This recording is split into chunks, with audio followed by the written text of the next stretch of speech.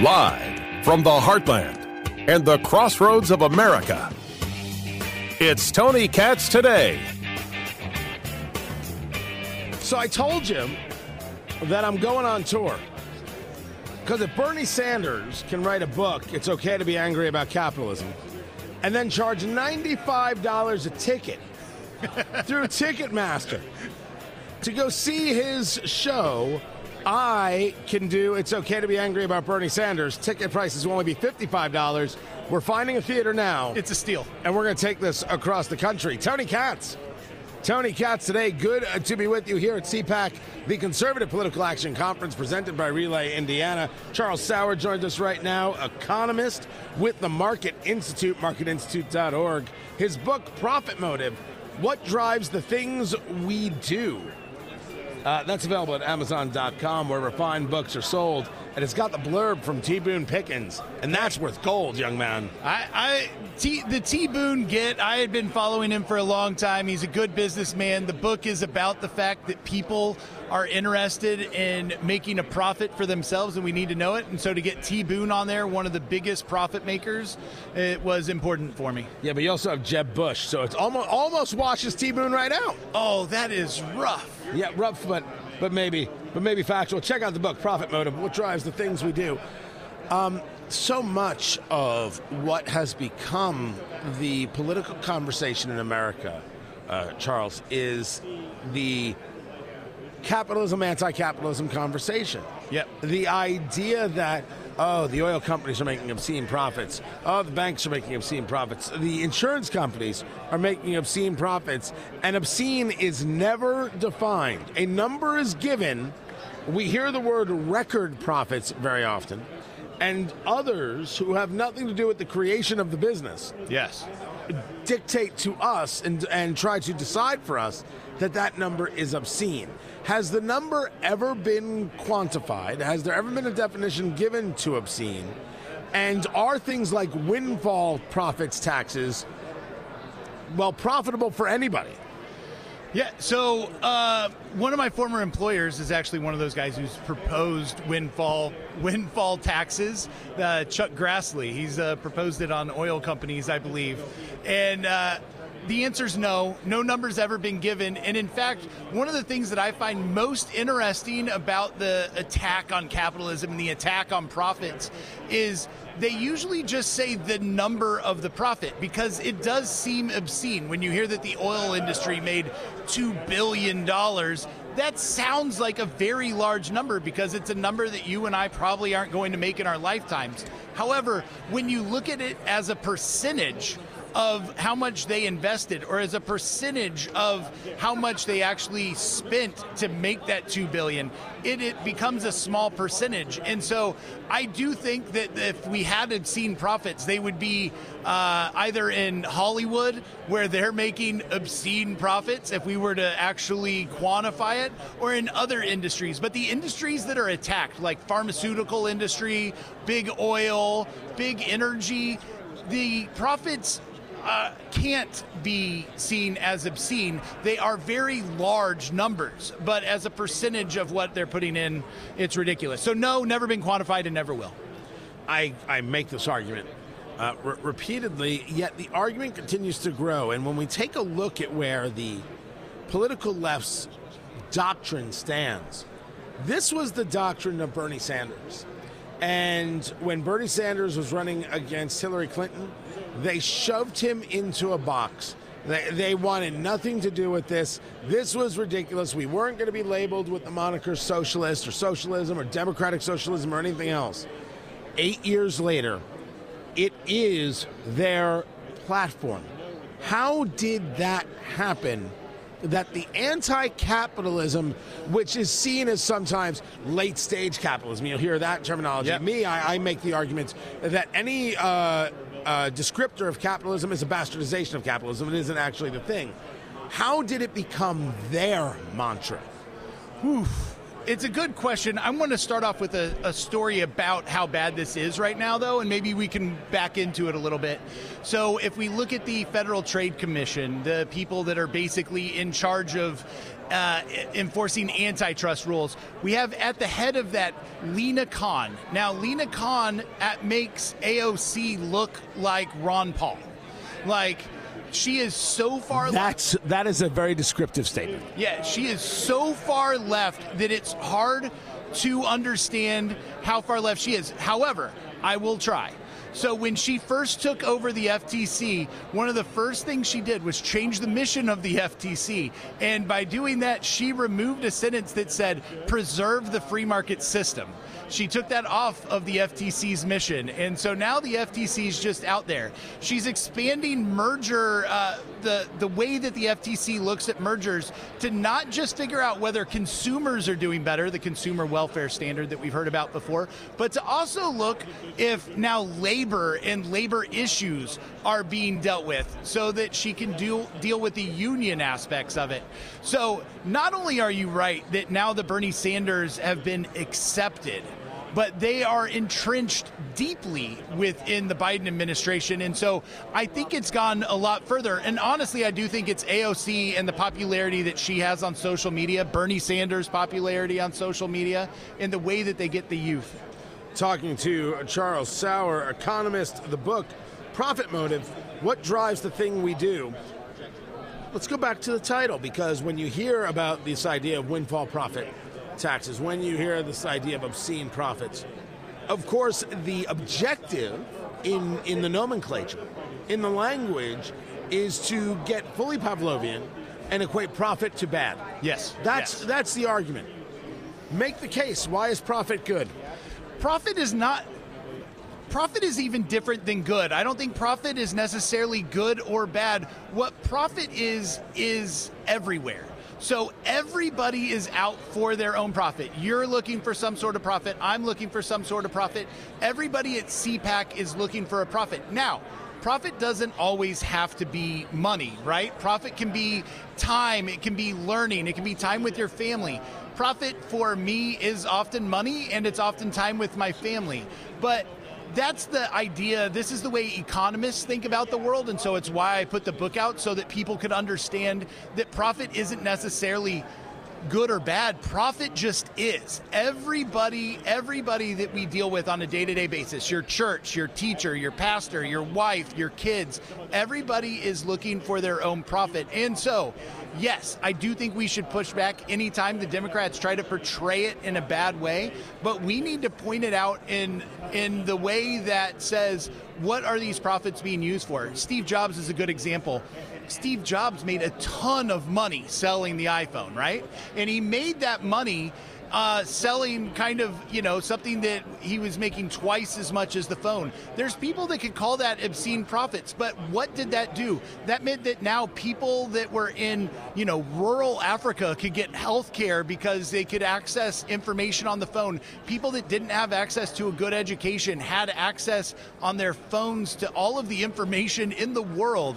And so smartphones revolutionized the world. Steve Jobs got rich, made a profit getting that out to people, and I think we should celebrate that. But I think people that believe that profit is good need to talk about those examples and how Steve Jobs, it wasn't just the fact that he gave money away as a charity. It's the fact that he made money changing the world and making it better. That's what we should hold up. But when these people talk about windfall profit taxes and other things, what they are believers in and what they want to do is engage in redistribution. Yes. Because their belief is you've made too much and somebody else should get more, which plays right into from each according to their measure, to each according to their need. It plays directly into Marx. This isn't even some far-fetched conversation or far-fetched theory or, oh, Tony, you're being ridiculous. A plus B equals C. It's right there. Well, this is what is their incentive to do this, right? Because when they propose these these taxes, these windfall taxes, they're not looking to get rich themselves on taxing those windfall taxes, right? What they're doing, and why I think it was important to write this book, what they're doing is looking at their voters and seeing that they can manipulate the voters into thinking they're going after the man, they're going to get them, and they're going to tax them. When in fact, what happens when you tax a corporation, the majority of those taxes are taxed from labor. The actual employees are the people that pay those taxes. And so when you have a windfall profits tax, you're not like hurting the CEO and he's not going to lose his private jet. It means that the employees that work for that company are going to work less hours. They're going to have worse health care. They're not going to get the vacation days to spend them with their family. And so that's what we see as the problem with this. There's this disconnect. However, it comes back to incentives. They want people to vote for them, and they think that they're gullible enough to believe that the windfall profits tax is going to be for them. His name is Charles Sauer. The book, Profit Motive, What Drives the Things We Do. I appreciate you taking the time. Breaking down this conversation to me is some of the most important stuff to get to this is what some people and what some ideologies are all about. Charles, can't thank you enough. Really appreciate being here. Thank you. More to get to. I'm Tony Katz.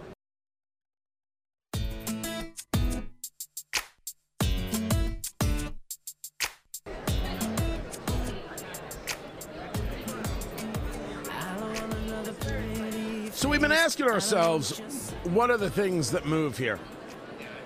What is actually moving people to action?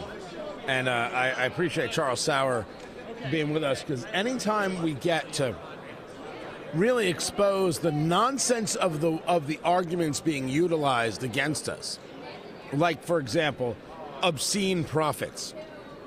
That's a nonsense terminology. There's no such thing as an obscene profit. Your view of morality, your thoughts on morality, your immaturity about morality. An immature morality is the idea that you're a child at heart, and you think that the morality of the child should be applied to everyone. Children don't know about morality, they get taught morality. Let's do that again. Children don't know about morality, they get taught morality. That's what happens. That's how it works. A child will learn the difference between right and wrong. But without somebody to help them, what is it that they learn? Now, this is actually the argument for religion. That religion sets the moral foundation, because how would you know what is moral and what is immoral if God was not there to tell you what it is? That's heavy, heavy stuff. Heavy. This idea that you're not somebody who knows. A framework has to be created. How would you know that murder is immoral unless you knew that it was immoral?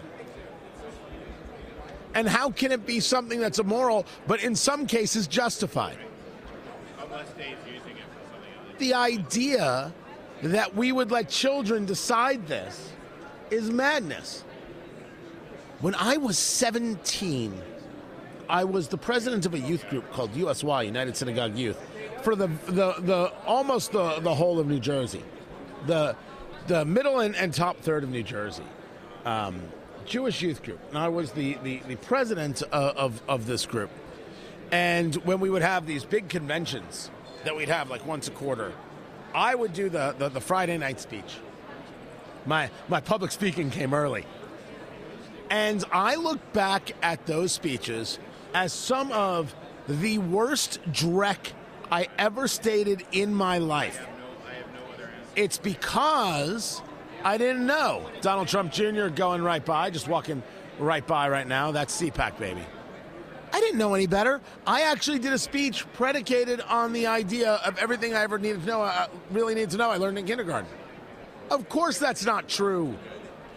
That is what a 17-year-old would think, and I was a schmuck. That's why I'm always amazed at the guys who are like 18 and then join the military, like they had that sense. Oh, that's impressive. That's impressive. And they probably may have thought of themselves as schmucks when they joined the military, but I always thought that was super impressive. I knew what I wasn't at the time. Children need adults. They need parents to set the stage to understand the importance of a code. the value of morality. What the progressive left puts forth as a theory is the idea that because you feel it, therefore it is moral. Because you believe it at the moment, therefore it is moral. Without the necessity of the foundations or the underpinnings, without the actual rigors of questioning. That's childlike. How often on the conversation of Representative Ocasio-Cortez do you hear me discuss the fact that she's not a child, but her policies are childlike? All the time? It's always been the way I've described it. And the reason I describe it in that way is because of this exact subject that got brought up in a conversation about economics when you hear people talk about obscene profits. There's no such thing as an obscene profit.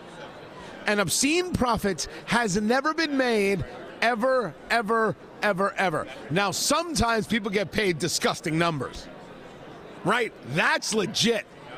Did you know that a Keith Olbermann at his height was making $7 million a year? Chris Cuomo making $7 million a year? Do you know how hard I work, people? I worked my ass off. $7 million a year. What am I doing? This is all a terrible mistake. Honestly, removing the whole operation online, $3.99 a month, who's in? This is crazy talk. Obscene. I can argue all I want that it's obscene that you think Keith Olbermann is worth $7 million a year or Chris Cuomo, a guy who joked while people died under his brother's awful rule, was worth $7 million a year. That's obscene. But if that's what the market was willing to pay, that's what the market was willing to pay. There is no obscenity because capitalism, which while I would argue is a very moral system, doesn't ask you about your morality. Capitalism says, here's somebody offering a product, and here's somebody willing to buy the product. Why would I ever think of anything else in this? If the person buying the product is an axe murderer, it doesn't mean that the person selling the product is somebody guilty of axe murder. And it doesn't mean that they are somehow a murderer in their own right. Person A selling product to person B, two people under contract or engaged in contract without any coercion. That transfer is as moral as one gets. Anytime you hear the word obscene profit, you are talking about something that is wholly immoral, meaning the person saying the words, the person pushing the ideology. That is the one who is immoral. Imperative. And should be part of the conversation here. Should be part of the conversation when people like Elizabeth Warren talk about obscene profits. She should be called to the carpet, taken to task. Whatever the expression or the cliche is, that's what should happen. Because what she's engaged in is embarrassing, is horrific, is shameful, is ugly, and most importantly, is a lie. So we should call her a liar. Just like Representative Ocasio-Cortez lies when she discusses it, so does Elizabeth Warren, and so does Bernie Sanders. It is remarkable fraud. So, I'm glad we had the conversation. Now, we have got more people coming down Radio Row here at CPAC, the Conservative Political Action Conference. A lot to get to, a lot more interviews to share. And I don't know, did some protesters just show up? Well, there's some people screaming. Could get interesting. I'm going to have to grab another radio host and use them as a human shield. Where's Mark Levin? Kidding. That man could take those people out with one punch. This is Tony Katz Today.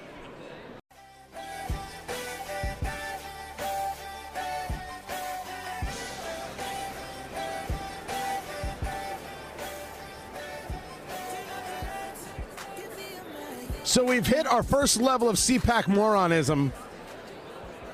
People screaming at Nikki Haley, you don't have a chance. Because as you know, 50, 60 people screaming at the former ambassador of the UN is totally going to be the reason she doesn't run for president. She's just going to hang it all up.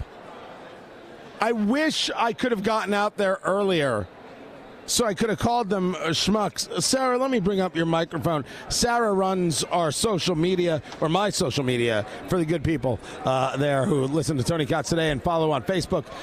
Screw Facebook. On Locals, TonyKatz.locals.com. So Nikki Haley spoke. Nikki Haley spoke. She just finished her speech in the main ballroom. She just finished up. And we were just sitting here minding our business, you were doing your work. Right. And we heard a lot of commotion and so hollering. Immediately you jumped up, right. Lead pipe you ran over. Correct, because, I'm not going to miss a chance scene, to use a lead right? pipe. And it took a minute, and I had to go up the stairs to get a Eagle Hawk view, but it was Nikki Haley surrounded by several dozen people that wanted her picture and wanted her to see her and talk to her, but then another 50 or so people on the outer circle that were chanting Trump and screaming, calling her Rhino and other names that I'm not going to say on your radio station. They and cursed? There was definitely cursing. There were people in Trump t-shirts and Make America Great Again hats on the stairs. And I'm like, don't behave the way they tell you, that you behave. Break the stereotype. You don't want to be treated like some awful Trump supporter. Stop acting like an awful Trump supporter.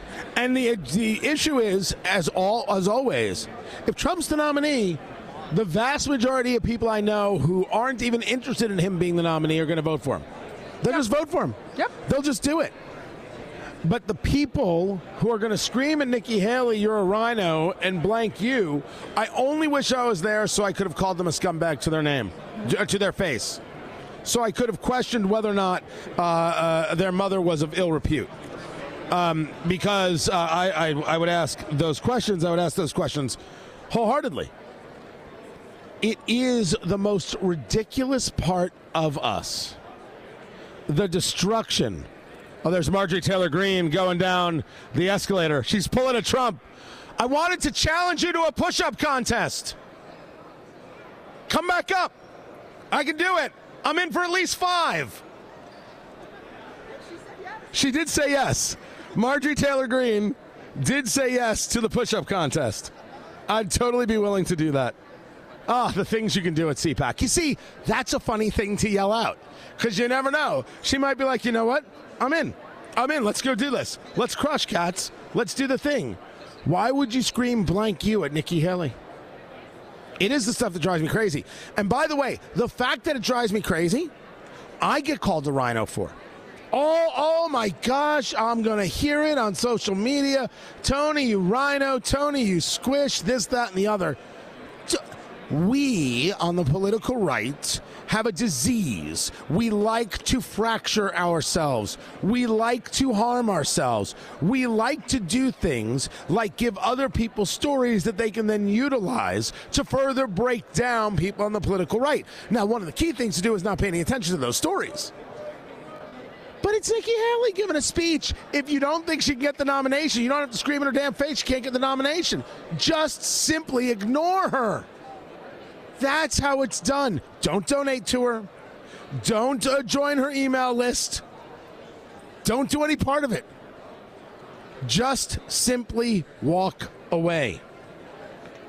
It's the same thing that's true with radio hosts. You need to send me some anti-Semitic message so I get the point that you don't like me? Isn't it easier just not to listen?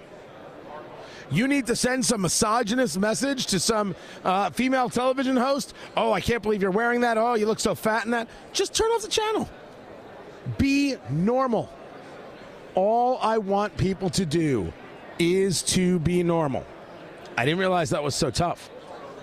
Now, speaking of being normal, we're seeing some things in education that are starting to seem normal.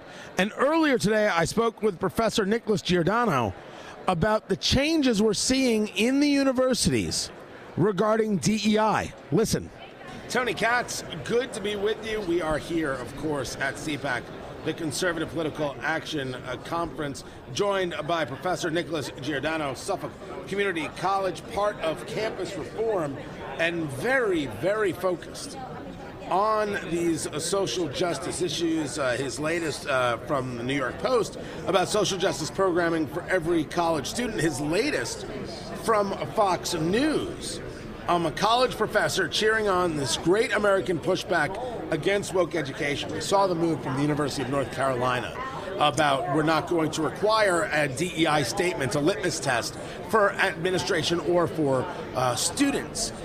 Is this the start of the pushback? Is this the middle of the pushback? What do you see? I think it's the start of the pushback. I wish we were in the middle of the pushback, but this is just the start. It needs to grow much larger. So you're right, North Carolina, there's colleges that have moved towards getting rid of this DEI social justice statement on all applications that require professors applying for the job to basically swear a loyalty oath to diversity, equity, and inclusion. And so, unfortunately, if that stays in place, you're going to have college professors who are already ideologues even more go into the groupthink and become even more ideological. So we're seeing pushback in Texas, West Virginia, North Carolina, Florida, and even deep blue New Jersey. Governor Phil Murphy has now called for more scrutiny on DEI spending in the university system, where he saw Rutgers University increase their DEI budget by 40%. Millions of taxpayer dollars go into this. As a professor, DEI, diversity, equity, and inclusion, you've heard me discuss this as bigotry. Equity does not bring people up, it pushes people down. Equity prevents people from being able to achieve their own goals. We see this on the high school level. We end honors classes because we don't want other students to feel bad while other students excel, but we would never do that on an athletic field. We would never do that in any sporting event. How are the universities coming to this place of, wait, we shouldn't do this? There has to be something that has happened to them, financially or otherwise, that makes them say this is a valueless, a problematic proposition. What do you think that is? Well, I think there's a few things going on. So the first is, don't underestimate the power of alumni holding back their contributions. I mean, if they see that these colleges are moving full steam ahead with this DEI, well, they may not contribute anymore. So I think that's part of it. But something that's happening is we've seen progressive professors, liberal professors, that have gotten caught up because they said something that someone deemed offensive, and so they end up getting suspended and lose their jobs. So it's hurting them. I mean, if you look at the last 6 months and look up college professors that have gotten in trouble, they're not conservatives. It's actually most of the people on the left. And they realize that this isn't about education. This is just a mob. It's a witch hunt. The DEI SJ movement is a cultural movement. It's not an academic discipline. Whoa. The DEI what? SJ. So social justice. Correct. Were there new letters added? Because sometimes you hear the B for belonging, and it's like they're already trying to cannibalize the thing that yes. they're still working on. But I didn't hear it right, so keep going. Well, and that's the thing. So they incorporate, whenever you criticize a pushback, they say, well, you don't like diversity. They forget about equity, inclusion, and social justice part to it. But that's the part that's the problem, right? We're the United States. We have diversity already. It's embedded in the system. Whereas social justice, it's a political agenda that you're trying to push. And in college, it's not about political agendas. Teach the material, get students to think critically. Unfortunately, this movement has swept up the K-12 system and the college system, so it's about brainwashing. Talking to Nicholas Giordano, professor at Suffolk Community College. You can find his work over at campusreform.org, campusreform.org. When we discuss this, and we discuss the problems that students have, when professors discuss this, or the problem it puts onto students, teaching this idea of oppressed and oppressor, not actually being about diversity, because there's no diversity of thought that Correct. is allowed. When you talk to other professors about this, left or right, what is their argument against? Because while you're correct, I think you make a great point. Never underestimate the power of alumni holding back their checks. But we've seen on so many college campuses that incoming freshmen who know absolutely nothing, 3 days on campus, all of a sudden they think they can dictate the policies of a campus, and that is often aided and abetted by the professors. So what is happening amongst the professors within DEI that's giving them pause? I think they're extremely worried now because, and I hear from professors all over the country, but one thing that we're seeing large enrollment drops, not in the Ivy Leagues and not in some state universities, but there's a large enrollment drop, and then you have companies like Google, IBM, all announcing that they're dropping degree requirements. So the future of higher education is at stake, and you already have parents questioning, should I invest all this money for my child to get brainwashed? It's a recipe for disaster. And I think that's why college professors are saying, hey, wait a minute, this is our future and our livelihoods. And if we continue down this path, we are going to destroy higher ed. I love, though, that it's a competition conversation in that regard. Who would have thought that capitalism works? Me. Wait a second. Me. But this idea that we're competing, it's a recognition that we're competing against a certificate from Google. We're competing against this class that does an 11-week boot camp. The next thing you know, you can make 6 figures coding. We're competing against these things, and we can't compete against these things if we're putting on these radicalness of requirements that provide us nothing. So this isn't so much about ideology as much as it is about survival. Isn't self-preservation the history of the world? I mean, that's what it comes down to. And I think there's many professors out there that are realizing they will become obsolete if we continue down this path. Nicholas Giordano, professor of Suffolk Community College. Find his work over there at Campus Reform, campusreform.org. It's good to see you back. I don't know if you still do the podcast. I do. That's the PAS Report podcast, PAS. You can go get that and download that. I was on that podcast a few years back. It's good to have you back on the show. Appreciate you being with us here. Thank you for having me, Tony.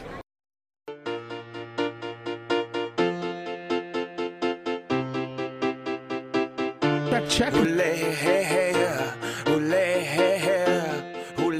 Coolidge, you get out of radio for like an hour, you run for Congress, you then organize a fascinating PAC, and you just forget all the radio rules, man. Yes, I know. I do not play by the rules, Tony Pack. You are just a madman. Tony Katz today, good to be with you here at CPAC. Michael Coolidge joins us right now.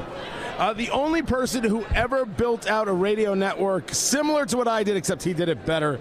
He then ran for Congress and now works with a fascinating PAC, people who played by the rules. And your whole focus as a PAC, which is a tremendous focus, to let people know that there's a school board race happening where you live, you should participate in it. Yes, That's crazy. That is exactly it. And it's hard to get that message out in a year like 2023 when there's no midterm election, there's no presidential election. People don't even realize that there might be an election coming up. And as so many of us know, the district and the people elected who have the most influence, not just on what's being taught in schools, but in many ways your taxes and your homeowners, real estate taxes and all that has to do with your schools. So all we're doing is just trying to remind people to pay attention to the school board races coming up.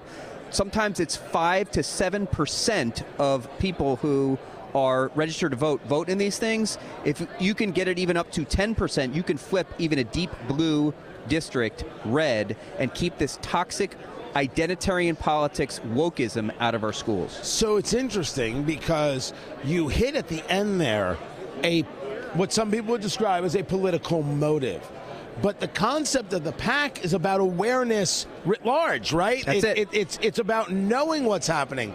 And then the belief is if more people know what's happening, what will happen is that more people will get involved, and the people who are witnessing this horror show and see it bit by bit, they will get even more involved. Exactly, because there are already some really great organizations doing the really hard work, like identifying which candidates are good, identifying which ones are not woke identitarian politics extremists. The 1776 Project PAC, Parent Power. I was speaking earlier with Moms for Liberty. All of these organizations if you go to their websites, you can look up where your school district is and when your race is. It's so weird how a lot of states do it, like in Illinois where I live and in Wisconsin, we have school board races in April coming up. Oklahoma has them coming up as well. Only 3 states in the country. In May, there's a bunch of school board races in Texas. In November, there's a bunch of other states, including Indiana, I think it's believe. like 19 states, yeah, right? exactly. 19 states in the rest of the country, including Indiana, where, again, so few people even realize that there are school board races coming up. But you know who does realize it a lot? The government teachers unions. They put, if they need to, tons of money into these school board races because they know that those of us on the right aren't paying attention. So all we want to do is remind people, and we will be reminding people through mediums like radio, through mediums like television, etc. We did a lot of work in the last election, particularly in Illinois, about getting people aware of crime. Well, right now, our focus is school boards and flipping them and just reminding people to vote in your school board election. Talking to Michael Coolidge, the PAC, Political Action Committee is what it stands for. People who play by the rules. Where does that name come from? Why was that picked as the name? What is the impact it's supposed to have? Yes. So Dan Proft is the president of the People Who Play by the Rules PAC, and he said we have to get candidates and we need to support them for statewide and local office who want to uplift the family, promote equal economic and educational opportunities for all families, and rebalance the power relationship between parents and the state. There's this relationship that parents have and the state has on behalf of parents, and between job creators, people who actually create jobs and opportunities for people to make money, and the state on behalf of job creators. So we're on the side of job creators, we're on the side of parents, we're on the side of people who play by the rules, who earn a living, who are the people who generate the wealth that is taxed, that funds things like our schools and our military and police and firefighters and all that. And we are not necessarily their voice, but we are on their side. And a lot of people think it's like ironic or something. Oh, people who play by the rules. No, we're literally, it's a very sort of literal thing. We are for people who play by the rules of American society because there's so many people who don't, especially in the state we happen to make our home in, Illinois. Yeah, that's where your PAC is at. I would suggest coming to Indiana right away. Michael Coolidge is his name. People Who Play by the Rules PAC. If you see it on social media, check it out. And know when your school board election is. Michael, thank you. I appreciate it. Thank you, Tony Katz. More to get to. I'm Tony Katz from CPAC. This is Tony Katz Today, presented by Relay Indiana.